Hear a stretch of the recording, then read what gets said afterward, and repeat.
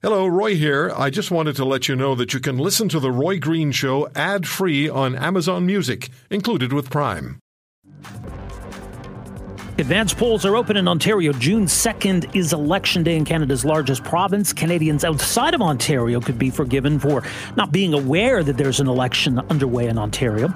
As our next guest argues, though, for even voters in Ontario, this election is staying below the radar. It's been a pretty quiet and low-key election in as far as elections go. Maybe that bodes well for Doug Ford and his Ontario PC party looking to be reelected with another majority. The polls so far do indicate that the PCs are headed to a victory, but there is still time for that to change. So why has this been such a low-key election? What are the stakes here for the leaders, though, the leaders of the three main parties in Ontario? Well, joining us for some thoughts on the campaign and how it's unfolded so far, certainly a veteran himself of some Ontario election campaigns, Andrew Tumilty is a senior consultant for strategic and communication and issues management with Enterprise Canada based in Toronto. There's an interesting piece on this. You can read it at the Substack newsletter, The Line, theline.substack.com. Andrew, great to have you with us here today. Welcome to the program.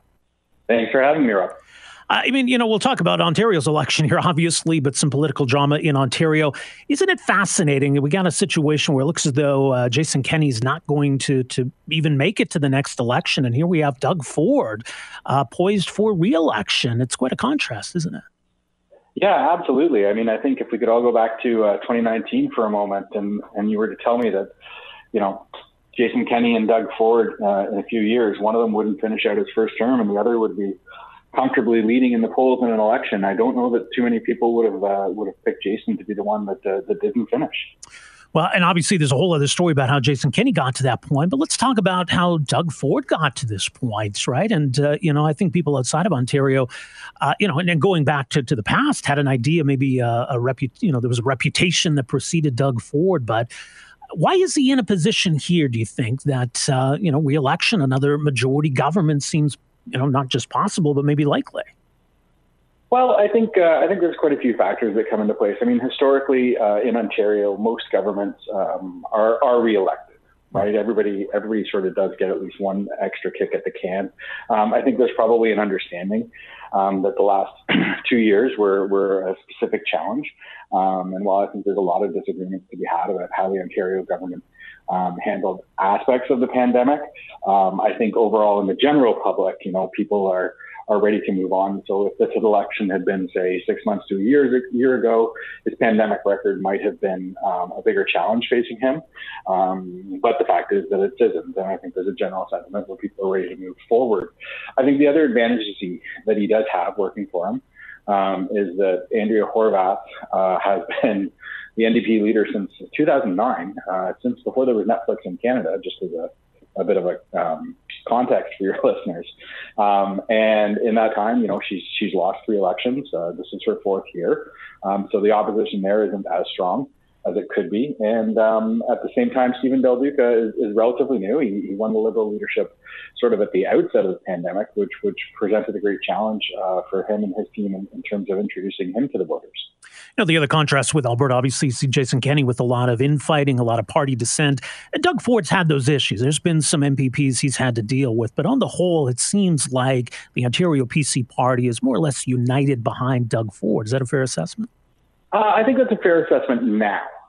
When you talk about the infighting, I think what's really particularly interesting for me going into the campaign when I look at some of the numbers is that Ford was elected in 2018 with a fairly comfortable majority of 76 MPPs.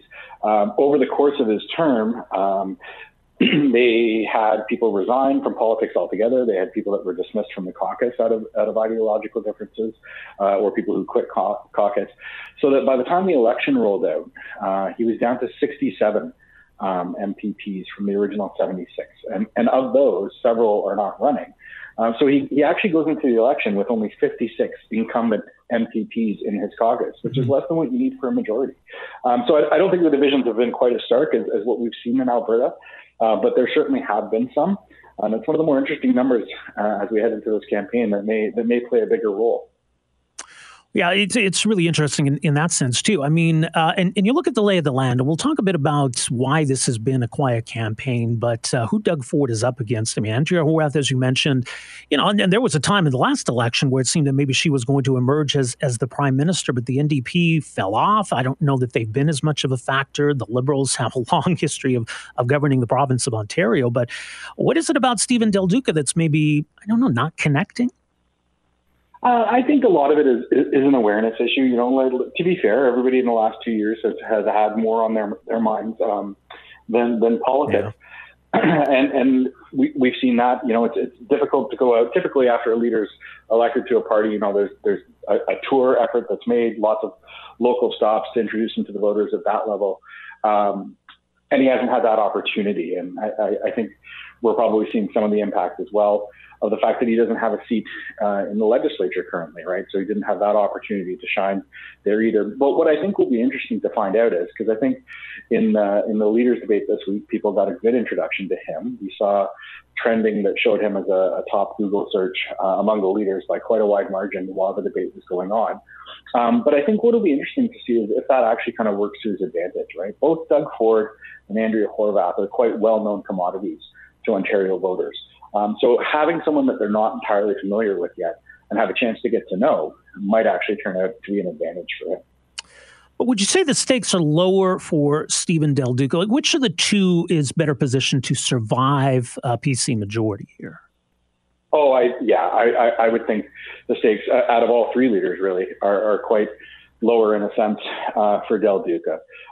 Looking at the polling, looking at the trends, I think it's a relatively safe assumption that the Liberals are going to go from 7 seats to triple that, maybe even more in one election. And right off the bat, that's a bit of a win for him. It's not out of the question that he goes from a party that doesn't have official standing to being leader of the opposition. So I think that in that sense, he's coming into this with the easiest road to what would be considered a successful campaign. Whether or not it's a winning campaign is different. But in terms of what defines success for each party, I think he's got the easiest road. Horwath, you have to assume that this is going to be her last shot at things. They're polling in third place. In areas where they're usually typically stronger, they're not just in third place, but they're down in the low 20s in Toronto and in the surrounding suburbs. So it's not looking good for her right now. And I think a win is the only thing that saves her job. And even Ford, he's looking good. He has a comfortable lead, and it's going pretty well for him so far. But he is down a few points from where he was in the popular vote when they won a majority. Both parties have made it sort of clear that they wouldn't support a Ford minority government. Right. If the polling continues to tick down just a few points, he could be looking at a minority rather than a majority. And then that becomes a challenge for him.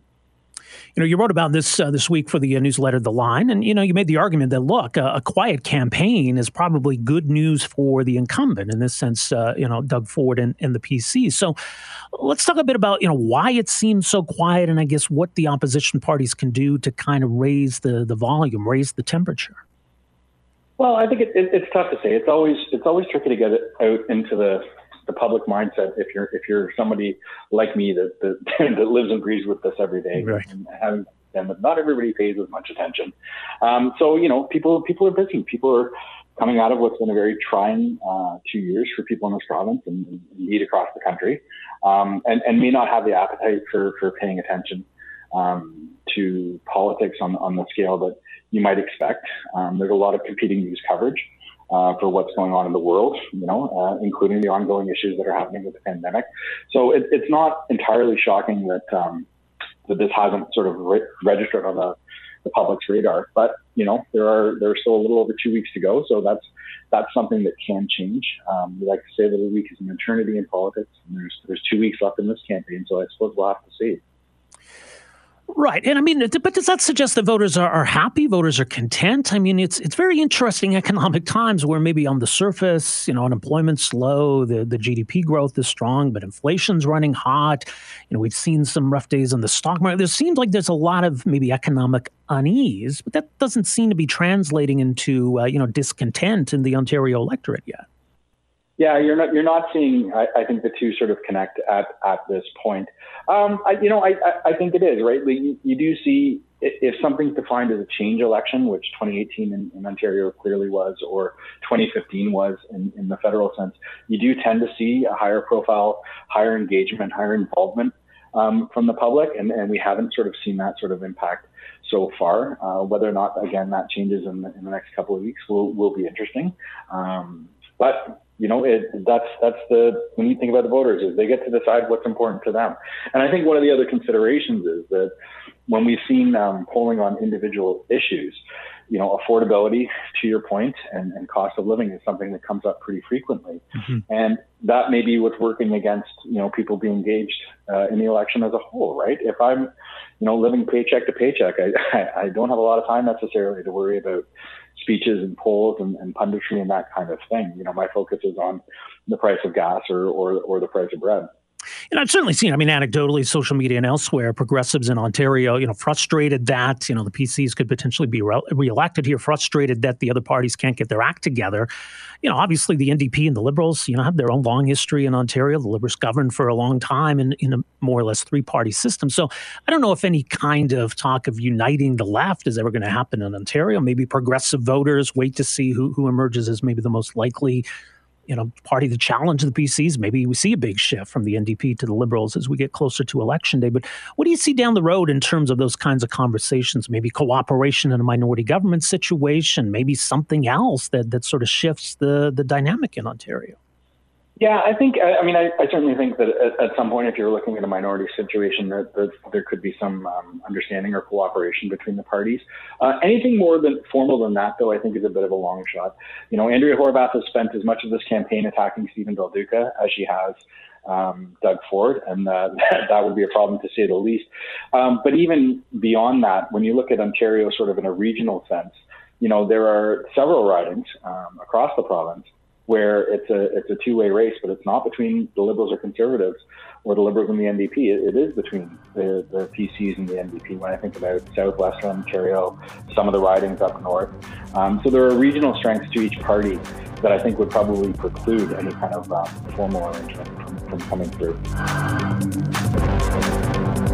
If you want to hear more, subscribe to The Roy Green Show on Apple Podcasts, Google Podcasts, Spotify, Stitcher, or wherever you find your favorites. And if you like what you hear, leave us a review and tell a friend. I'm Roy Green. Have a great weekend.